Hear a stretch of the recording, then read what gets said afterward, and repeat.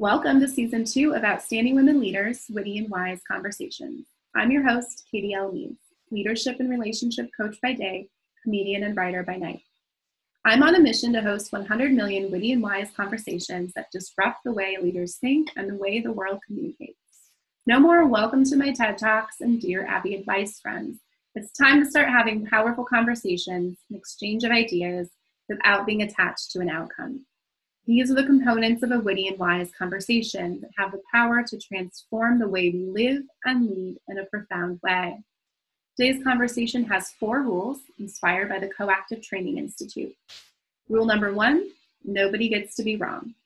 Rule number 2, nobody gets to be right. Rule number 3, everybody gets to be vulnerable. And rule number 4, my favorite, everything is included. We do not edit here. If any noises happen, they're staying in the podcast because this conversation is exactly what it needs to be in this moment in time. We've asked our guests to join us via video to allow us to create authentic connection. Eyes are the window to the soul. You will be seen here. You will be heard. There is space for you. Conversation is meant to be a dance, an ebb and flow, back and forth exchange of energies, thoughts, and emotions. The wit we bring to this conversation releases an endorphin known as the painkiller. You actually feel better when you laugh. The wisdom we bring to the conversation will be seen in the nugget of knowledge that you take with you to impact your own life and others on your path to greatness. When this conversation comes to a close, I will ask you, our listeners, and our guests 3 questions. If you've tuned in before, you know what they are. If you haven't, you don't want to miss them. But before we start talking about our guest, if you want to follow me on Instagram at Owl Professional Coaching or Outstanding Women Leaders, if you like what you hear, write us a review on Apple Podcasts or Podbean or over at our YouTube channel at Outstanding Women Leaders. Or check out my site if you want to have your own witty and wise conversation at owlprofessionalcoaching.com. Now, enough about me. Today's guest is Mia Larsson. Mia grew up in Sweden. About 20 years ago, she moved to Spain. She has been studying, teaching, and coaching yoga and meditation, primarily in Europe, Central America, and in the U.S., sharing most of her time between Spain and Sweden and doing a lot of her work online. As a yoga teacher and holistic life coach, her source of inspiration is the Ayurvedic and yogic lifestyle. Her focus is to guide and help people be in the present moment, to navigate life with more ease and balance, and offer a space of support for constructive embodiment changes. The holistic approach in her coaching is reaching out to your whole being: mindset, body, senses, energy, breath, heart, and linking together the yogic wisdom with modern neuroscience. Mia's had her own journey through anxiety and panic attacks and has witnessed how powerful the work with body and breath is to rewire thought patterns and destructive habits, creating new neural pathways that open up infinite possibility. Mia, welcome to the Outstanding Women Leaders podcast today. We're so excited to have you. Thank you so much, Katie. Thank you for having me. I love hearing your story and journey with meditation and yoga and how it's really helped you with your quiet your own mind and expand. So share for our audience a little bit about your own personal journey through this. Yeah, sure. Well, I started my yoga and meditation practice more or less the same time when I moved to Spain. So that I was around 20 years old. And yoga was kind of new in Barcelona, where I lived in at that time. So it was popping up a lot of studios everywhere. And that's how I started. And I have like a beautiful memory from one of my first classes where I started to practice. It was a couple and they had been living in India, and then they had this like own yoga studio at home. And I just remember walking out from their classes and feeling like a lightness inside that I kind of never ever felt before, both like physically. So like no pain, no issues with my hip or my foot or my back or anything. So, but mostly in my case, it has always been more a question of the energy and the heart. That is what yoga and meditation has been helping me more. Of course, it's also the physical part to it. But for me, that's that's how I started. And then I would just like navigating around in different, tried out a lot of different styles. And I traveled a lot to Central America in that time. So that's where I did my first teacher training as well. Actually, I never thought I was going to be a teacher. It was like yoga was something that I was just like filling up my free time with. And I just felt it was good for me. So it was just like one of the times when I went to Costa Rica, when someone asked me like, why aren't you teaching? And I never thought about it before, but that's how it started. I love the story of how people get drawn to teaching. If you're whatever you're filling up your spare time with, if you can take that and fill up your work time with it as well, like what a beautiful balance of work and life. Yeah. Yeah, and so you have an interesting story during our pandemic, which is, if it wasn't for a pandemic, I don't know that I would have ever found meditation, or I had started my coaching program, so perhaps I would have, but it definitely accelerated it. So tell me a little bit about your experience, because I know it was unique being on lockdown, and where were you at for lockdown again? I was in Spain, in Mallorca. Yeah, so we had a lockdown for about 9 weeks. And as everywhere, it came kind of sudden. So I was actually teaching in Austria, and I had to come back. And I come back just on the day when the lockdown started. So I was lucky to be back.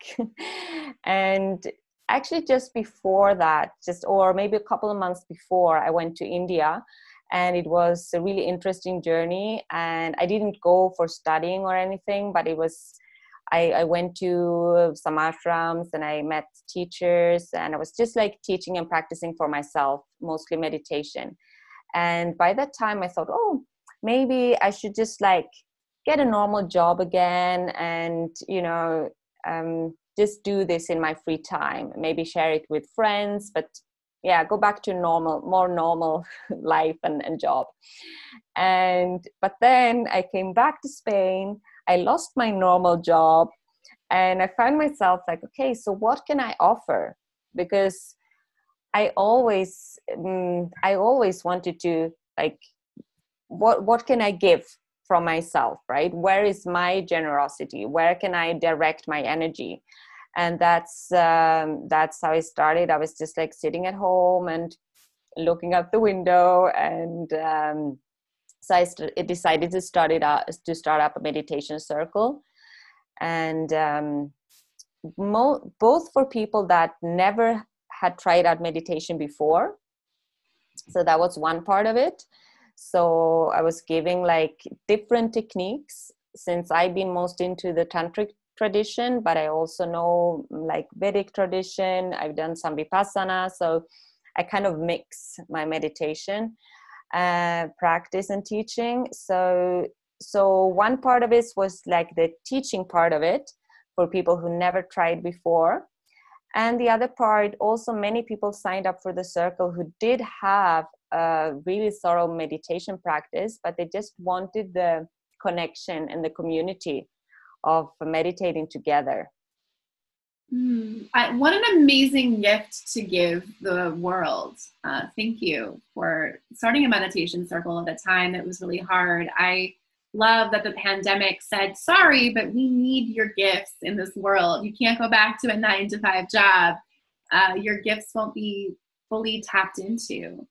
And I think that I see that as I owned a CrossFit gym for people teaching yoga, meditation, that grind of trying to make a business or a livelihood out of it can sometimes take away the joy that came originally from the meditation. And I know that happened for me a little bit, trying to figure out what that balance looks like.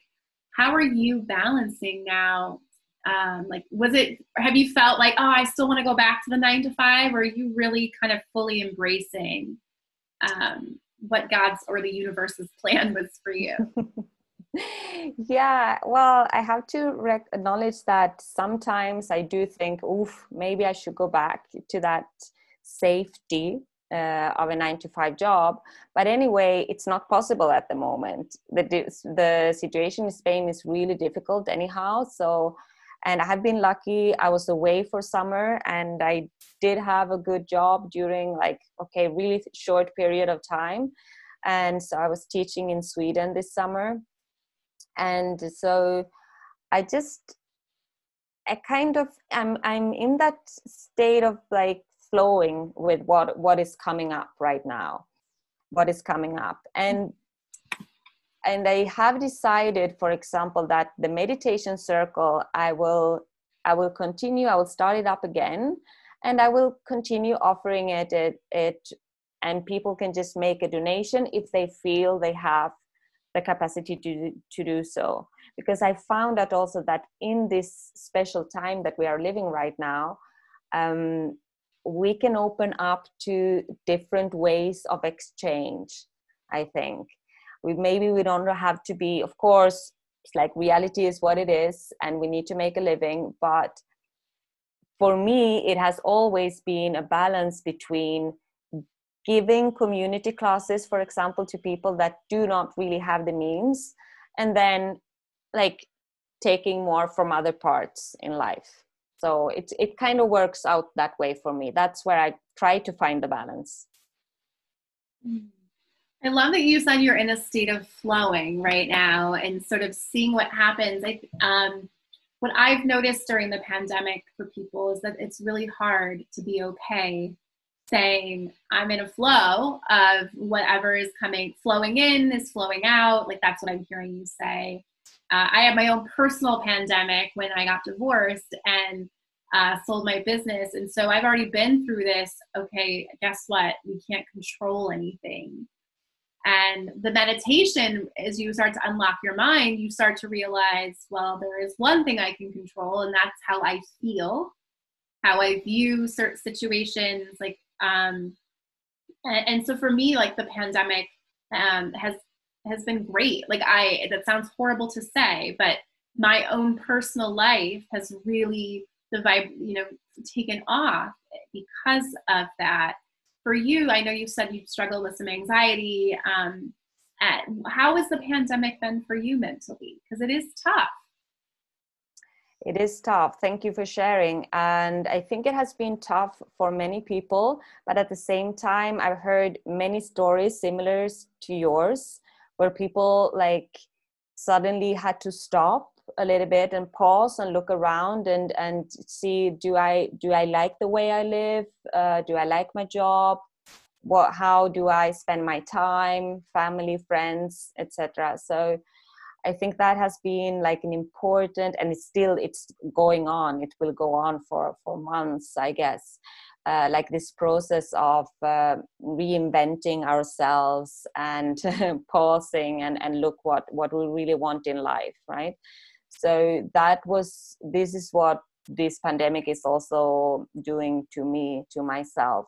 And I think that also it sounds a bit, I don't know the word in English, but, sometimes you think that, okay, now I worked enough with myself. Actually, I do not really suffer anxiety anymore in the way I used to. I had many years ago since I had my last panic attack, but that doesn't mean that it could happen again, right? So in a way, after many years of therapy, yoga, meditation, it's like, I don't know, maybe I'm worked with, but this, because maybe I hoped I was, right? But this pandemic really made me look at patterns that I hadn't looked at before. So there are there are some patterns that didn't come out to light before, and they do now. So this is what I'm working with now.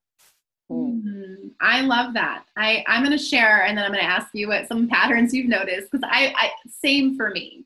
I love that you said maybe I'm worked with. I reached the end of my coaching training, and part of the coaching training in Coactive is they want you to go through a client journey yourself so that you can coach that. And so I get to the end of this last class where I get to get all my superpowers back, and I get to use all of the powers I have, who I am, to just use my intuition, coach. And I'm like, I think I'm done. Like, I think maybe I'm worked with. Or as we say in Coactive, everyone is naturally creative, resourceful, and whole. All of us are worked with when we're born. But what happens is, as you mentioned, like things come up and that you didn't notice before, those blind spots. And for me, my personal blind spots that really come up in the work that I've done is on judgment. I don't like judgment. And we have a phrase in Coactive, what you can't be with runs your life. So if I can't be with judgment, that means I'm judging judgment, and that's a whole circle, and now I'm judging.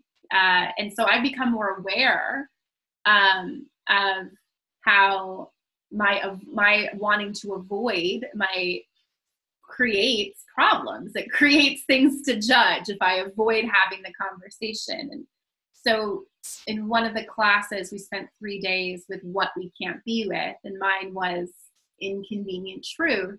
And the inconvenient truth is that we all judge. That is our amygdala's job, is to judge. Is this going to be good, or is this going to be bad? And during the pandemic, what I've really come to terms with is that it is not good or bad. It just is, which is a huge part of meditation, I know. So for you, like, what are some of those things that you've realized that you don't need to work on you. You're wonderful. You are complete, creative, resourceful, and whole. But what blind spots came up for you? Yeah, I love that you say that, actually, that in the Coactive training that you have that as a phrase, that you are already whole as you when you were born, right? Because that's also the same thing as we say in yoga. So it's like a very ancient philosophy that we come out and we are already perfect.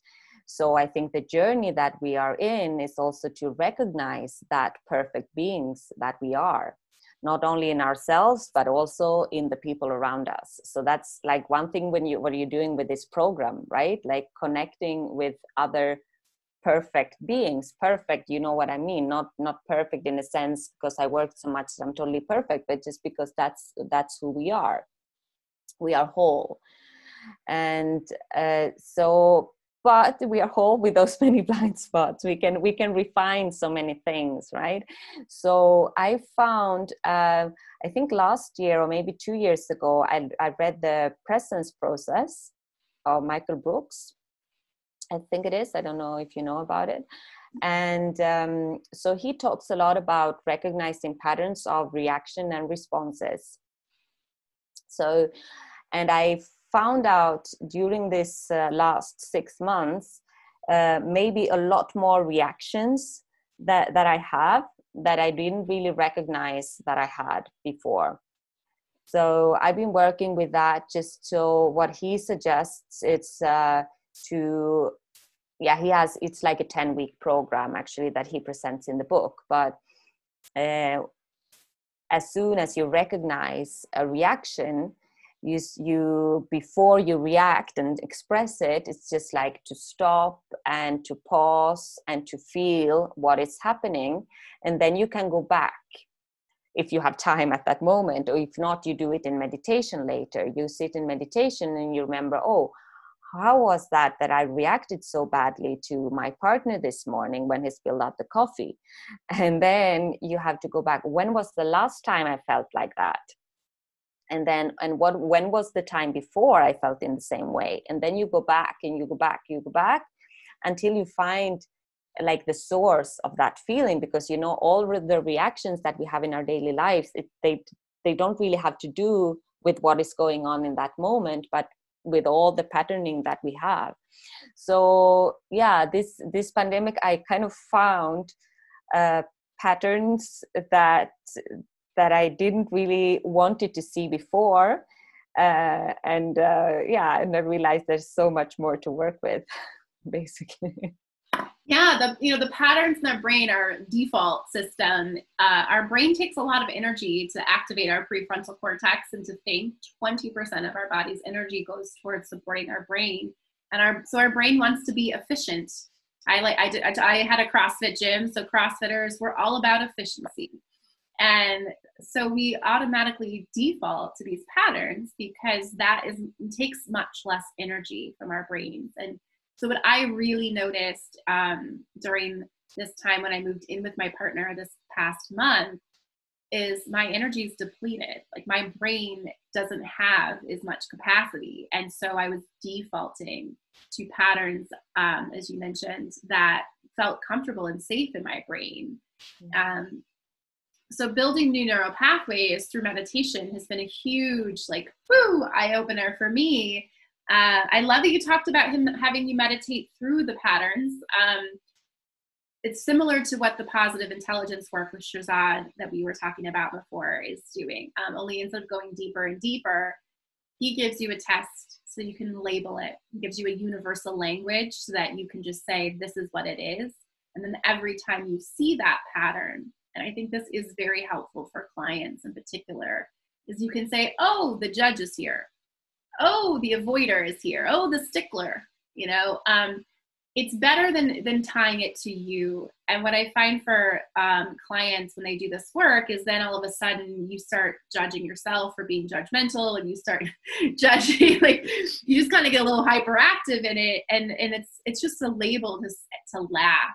One of my secret ingredients in reinvention is laughing. So in the pandemic, if you can laugh at the things that are popping up for you, I'm currently really struggling to laugh that my unemployment check hasn't shown up since April, but I'm still laughing because I know that I'm more resourceful than the government, and when it does show up, it'll be the right moment in time. So that's my secret ingredient to add to the meditation is the laughter. Are there any particular patterns that you did not find funny to start that you are able to kind of laugh and embrace that in the third person type of way? Because it's not Mia, right? Mia doesn't show up with these patterns. It's whatever name you want to give that, because who you are is not that pattern. Exactly. I love that. I love that you add the laughing part into meditation. That's beautiful. You always you never seen a Buddha meditating without a smile, right? So there's always this smile. It's always this inner smile, or if it could be a big laughter, that's amazing. That's fantastic too. So I love that. I will make a note. Yeah, it's funny you say that, because I was just meditating yesterday, and I've been feeling my face smile a lot more. And I've been doing a lot of guided meditation. So the idea of the guided meditation, it kind of tiptoes on hypnotherapy a little bit, as it really takes you into a place. And I felt euphoric. I felt joy. And that's the beauty for people living in a pandemic, to be able to realize you can take your mind to a place where you won't even realize it until your face is smiling and your heart feels open. And here you are sitting in, chaos, because the world is on fire in America as we prepare for this election. Right? So sometimes you do have to laugh at those patterns to feel like you can overcome them. It's not funny when I'm ugly and say bad things, but it's funny when the judge comes out, or the avoider comes out. It's funny to laugh at those things. When Dan is a stickler, so we'll laugh at his stickler coming out. He doesn't think there's anything wrong with that, though, which is why it's funny. Because he's such a stickler. It's yeah, that's the way you do it. That's you. Do you know the destructive behaviors that a stickler can have on relationships? It's still funny because you're so stuck in how you're right. That's great. Yeah, actually, I'm remembering now when you're talking that was some months ago, and that I realized, because one way for me that I love to think about meditation is that, we want to come to the state when we remember who we are, that we are divine, perfect beings, how we want to call it, like light, love, wisdom. So, and there are so many different ways that we can get there. And for some people, it works with a more ascetic practice, like a Vipassana practice, where you start only observing how the breath is moving through your nostrils, and that is the only thing you do. And as soon as you feel anything, you just observe. You never go into it. You're just observing. So that is one of the Buddhist traditions. There are so many different ones. And then in the tantric tradition, there are so many different visualization practices that you can do. And that, for me, they have helped me a lot because I'm a very imaginary person. Can you say that? I have very easy to see pictures inside. And so that has helped me to go beyond my rational mind. Because for me, meditation is not to have like a blank paper, because it doesn't exist.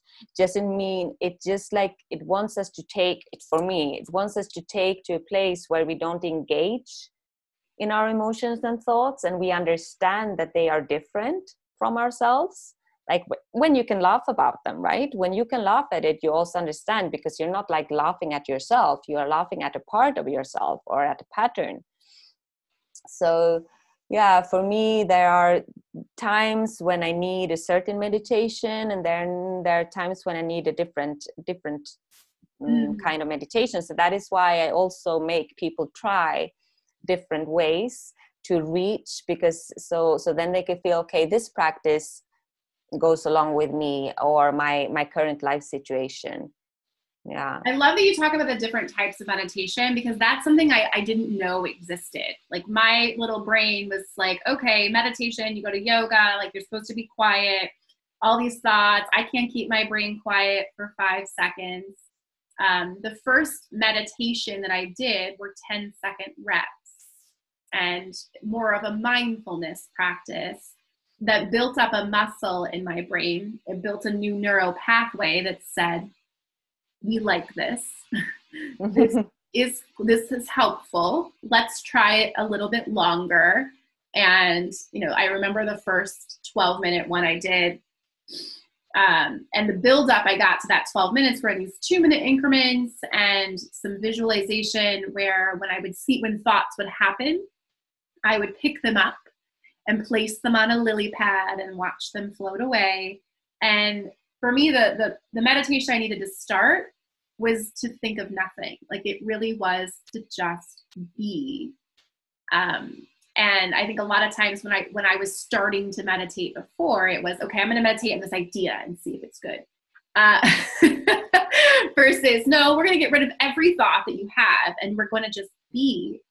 And what I've been developing in my own practice is, when those thoughts come, I have 2 different lily pads now.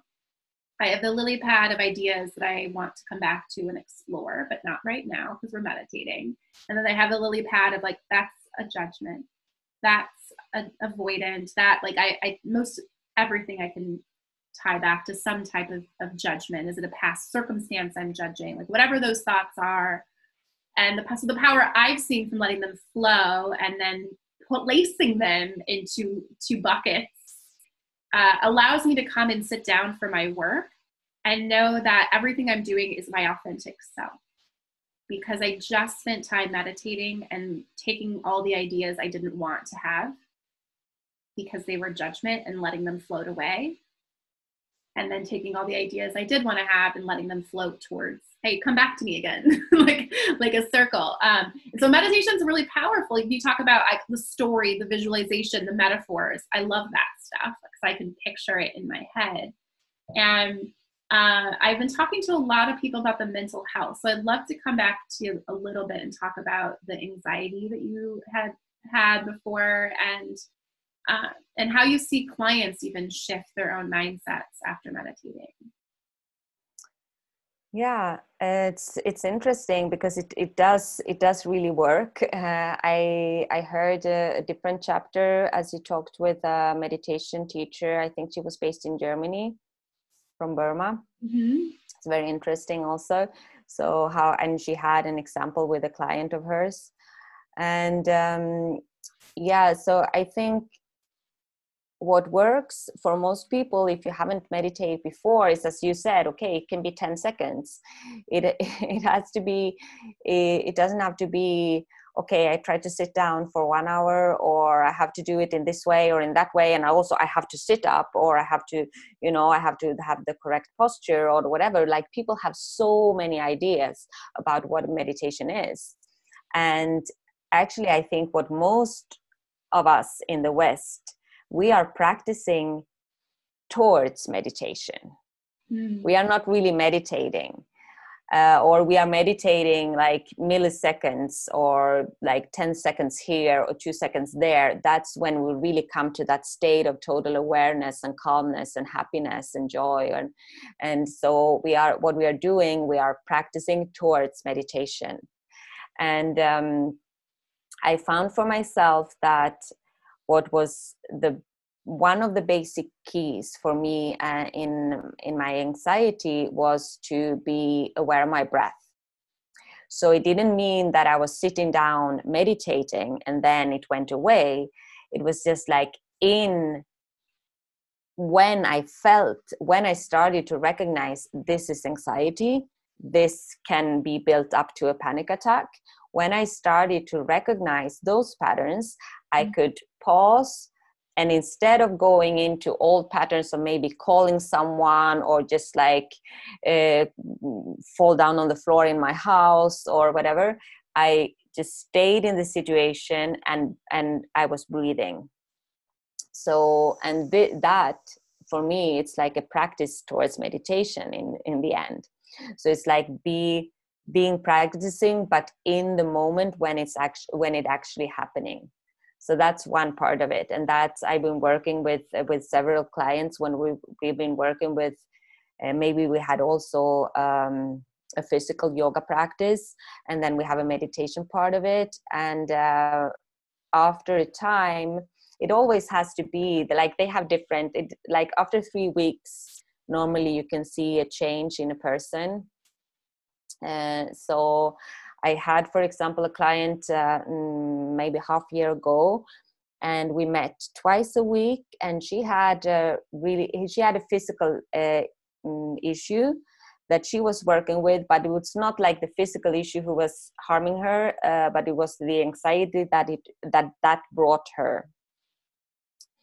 So I could really feel a change after just like 1 month, and then even more after 3 months. And that is also what she has been witnessing to me about. So that was both doing the meditation in the classes, like twice a week, and giving her the tools so that she could, every time she felt anxiety was going to come, to fall into not her normal pattern or what she would have been doing, but breathing. So for me, the breath is the very first tool that we can use, because you don't need anything. You don't need an app. You don't need earphones. You don't need anything. You just need your own breath. Yeah, breath is my favorite go-to of getting mindful and meditating as well. And when we think about anxiety, it's thoughts, right? So if you're focusing on your breath, the only thought you're having is, what is the temperature of the air as it comes out of my nostrils? What is the sound that I hear as I breathe in and out, right? You're bringing your mind back to what is real and what is here in the now.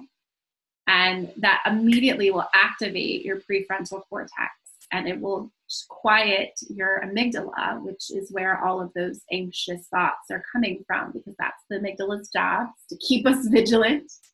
And it wasn't until I understood the neuroscience and what was happening in the brain that I said, okay, I believe you, let's try it. And it's very powerful. It is not the hippy dippy stuff that people like, the woo-woo stuff that we've talked about, the science behind it. And it completely makes sense if you think about what an anxiety attack is.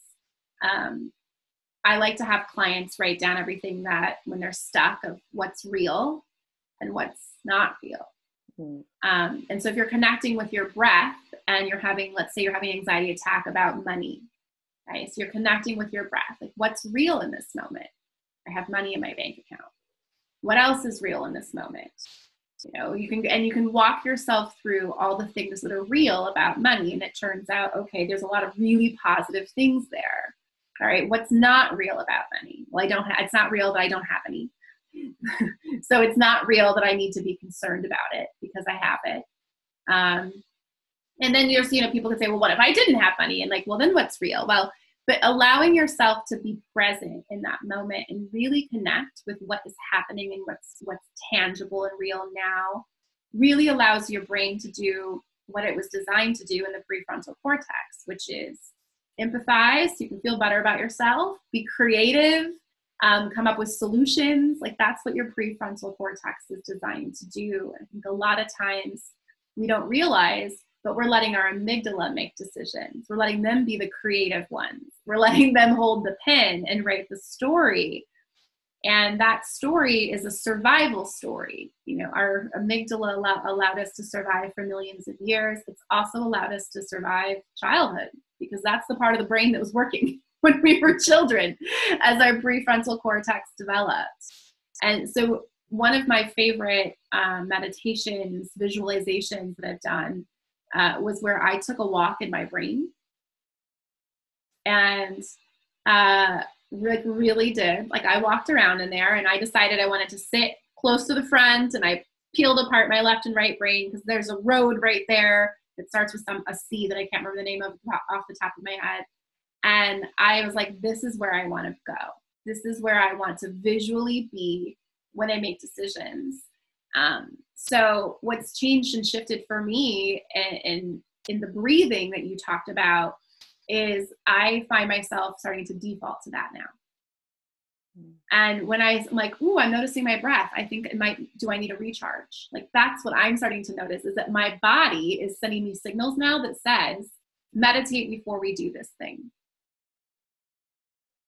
And I have only been doing this for a short amount of time. You have years and decades of practice. Like, do you feel that connection where you're just now being called to say, okay, I got this really important decision. Let's go meditate. Yeah, it's interesting that you say that because, and that's, I was thinking as you were talking also, that's why it's so important in these times, because we have like the amygdala and the reptilian brain is so active because we are just like, it's all about survival right now. It's all about survival. So that is why as we go back to our breath, so many things are happening on an unconscious level, like really rewiring the brain and letting it work as it has to work, as it natures is, as you said, and then on a level that we can feel, which we're just calming down, because mostly anxiety, as you said, it's in our thoughts, and thoughts is always about future, what can happen, or like victimizing ourselves for what has been. Mm-hmm. So we cannot change what has been, but we can change the way we look at it. And we don't know what is going to happen in the future. And we know even less at this moment. Like we cannot plan, this is what many clients come and say to me now. It's so hard because I can't plan anything. I don't know when I will see my family next. And, we really have to live day by day.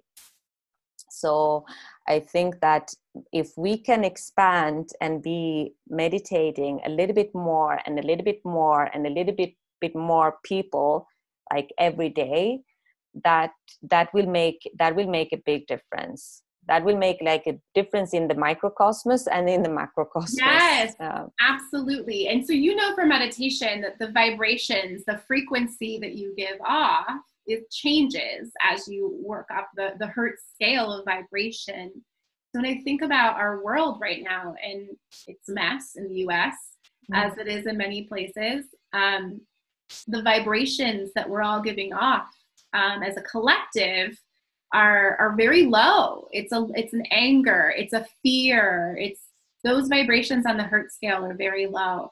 And the very top is enlightenment. There's joy below that, there's peace, and then there's joy. And so that is why I'm on a mission to have 100 million witty and wise conversations. And why I want to connect people like you to the world is because we as a collective can change the vibrations.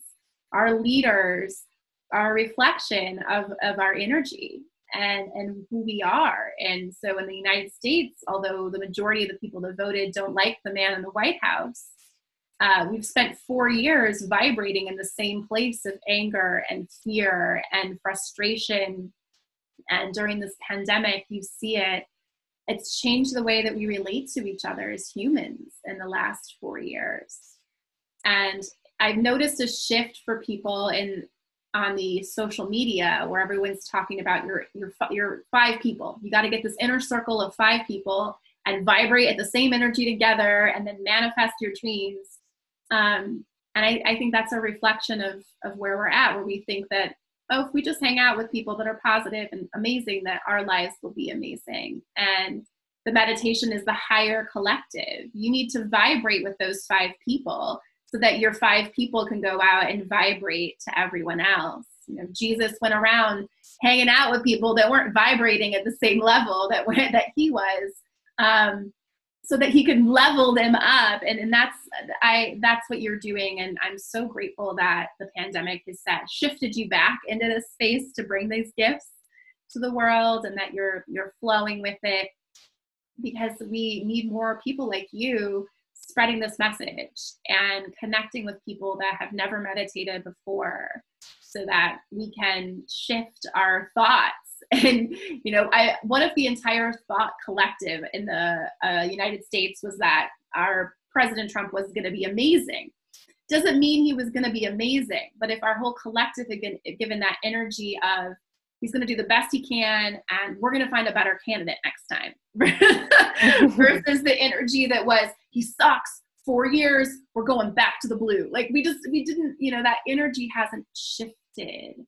And I just want to bring that collective up here that says, when the anxiety and the fear goes away, what's left is creation. Like, what do you want to create? What do you want to do?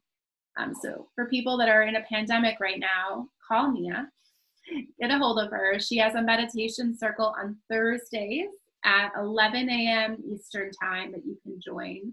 Check it out. She's very generously offering it as a donation-only class, which is incredible, and it's online, so you have an opportunity to meditate with Mia and really start to create new neural pathways. She also has an online yoga on Thursdays at 12:30, so you can go from meditation circle to yoga with Mia, which is my next step. I need to start connecting my breath with my movement of my body. And that is what's next for me as I head into my journey. Mia, I'm jumping the gun because I always ask 3 questions, and one of them is, what's next for you? I went ahead and shared what's next for me. So we're going to work our way backwards through these.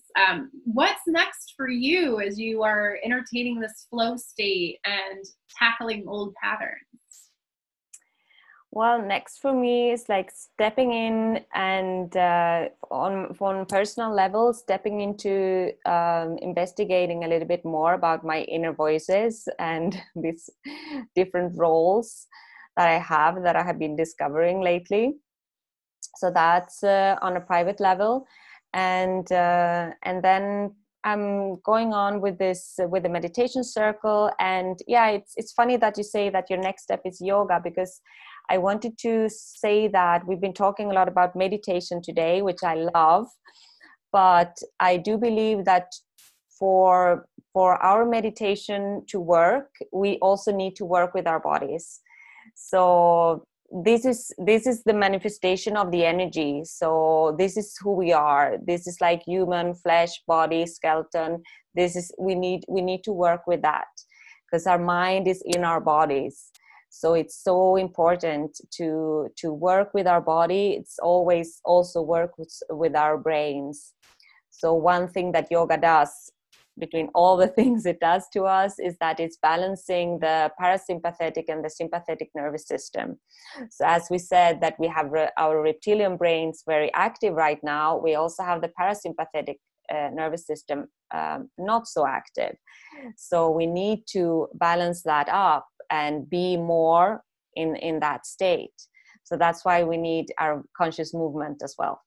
Yes, I like perked up when you threw out science language that I don't have memorized yet, because I recognize it. And what I believe I've learned about that is those two systems cannot operate at the same time. which is interesting to note. And so you need to be able to switch back and forth between your systems, and you want to do so quickly. Breath and body connection will help build those neural pathways. So I'm glad you brought that up for us, because you're absolutely right. And where I struggled with yoga was because I needed to connect with my breath first. I don't know if you find like this has to come, but like chicken and egg, I don't know that there really is like any right or wrong answer. I know for me, I couldn't connect in yoga because I wasn't connected to my own breath first. So when I went to yoga, all I could think about was, I can't do these poses. I can't breathe when she says, like, she's telling me to breathe in, like I'm still breathing out from the time before. That was nothing about that is being in yoga, meditation, or mindful. And so I think some people can connect in their body and then they get a breath. Like I realized, for me, it was like showing up to the dance floor with 2 left feet. And I just did a yoga thing online for a woman. She had a fundraiser. And for the first time, I flowed, not perfectly, but I flowed and felt the difference of flowing where my breath was actually connected to my body. So I'm ready for more. I might be in that next class. Yoga's different, as you know. And so what I was always looking for was that class that was going to allow me to connect with my body and breath. I felt like they moved too fast. People are trying to get their workout done in their yoga class. So they're trying to keep the heart rate up. Tell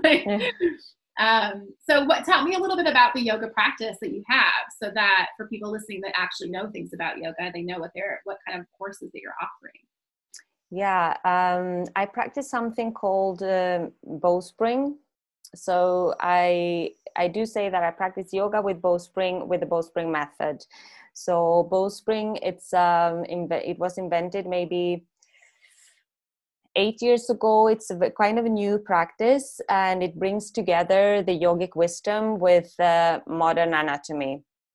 And so the founders are John Friend and Desi Springer in Denver, Colorado. So it's a little bit different from the classic Hatha or Ashtanga yoga. For example, we move together with the breath. So we do a lot of pulsation. So as the universe is pulsing, so is the body pulsing. So we don't look for static poses. It's like nothing in nature is static. So we do pulse in the poses, and the poses are more curvy. It's like a curvy alignment as opposed to like the more linear alignment from the classic yoga. So all this is like a yoga more adjusted to modern Western world. So where we do really need to balance out the parasympathetic and sympathetic nervous system. And we need to find a dynamic posture that we can work with. We sit a lot by the computer, we sit a lot in the car. So we might need a little bit of a different relationship to our body than they could do like in India 200 years ago, where most of the physical poses in yoga started. So this is what has most been resonating with me. I've been practicing many different styles, but this is now what I feel more safe and honest in sharing. It's a curvy alignment. It works with toning the myofascia, so you're activating the body like on all levels at the same time. So it's a very vibrational practice, very, very energetic practice. And I do believe it can be easier to connect with your breath because we do really basic things to start. So now I know what's next for me. I'm in. As we close today, I have my 3 questions. Everybody already knows now what's next for both of us, which is me taking your class. Mia, what's your superpower? Wow. I think my superpower is that I'm a good listener. You are. I've talked a lot today. You are an amazing listener. What's your purpose? What is my purpose? To listen. And learn. I hear you listening and learning. Yeah. Mm. And what's next for her as she is listening and learning is meditation circle on Thursdays at 11 o'clock a.m. Eastern time, and a yoga class on Thursdays at 12:30 p.m. Eastern time, which I will definitely be checking out. Thursdays. I'm thinking, wait, can I on Thursdays? I think I actually do have room on my schedule on 12:30 on Thursdays. So I'm looking forward to it. Thank you so much. I talked to 10. You're an incredible listener. I'm excited to see what else is next for both of us as I take your class. I'm going to give you the last word though, because I've talked enough here. So what, anything else you want to share with us about breath, body, mind connection? I love that word, connection. I think that's what it's about, to connect. I'm really grateful to have been part of your project. I think it's a beautiful project. I'm very happy to have been sharing with you and listening to you and learning. So yeah, I think that that is what meditation and the conscious movement practice is for me. It's about connection to yourself and connection to other beings. Yeah. I love that. That's what coaching is for me too. Thank you so much for joining us. You can learn more about Mia. Mia, what's your website? That is www.miaeyoga. So that's MIAE yoga.com.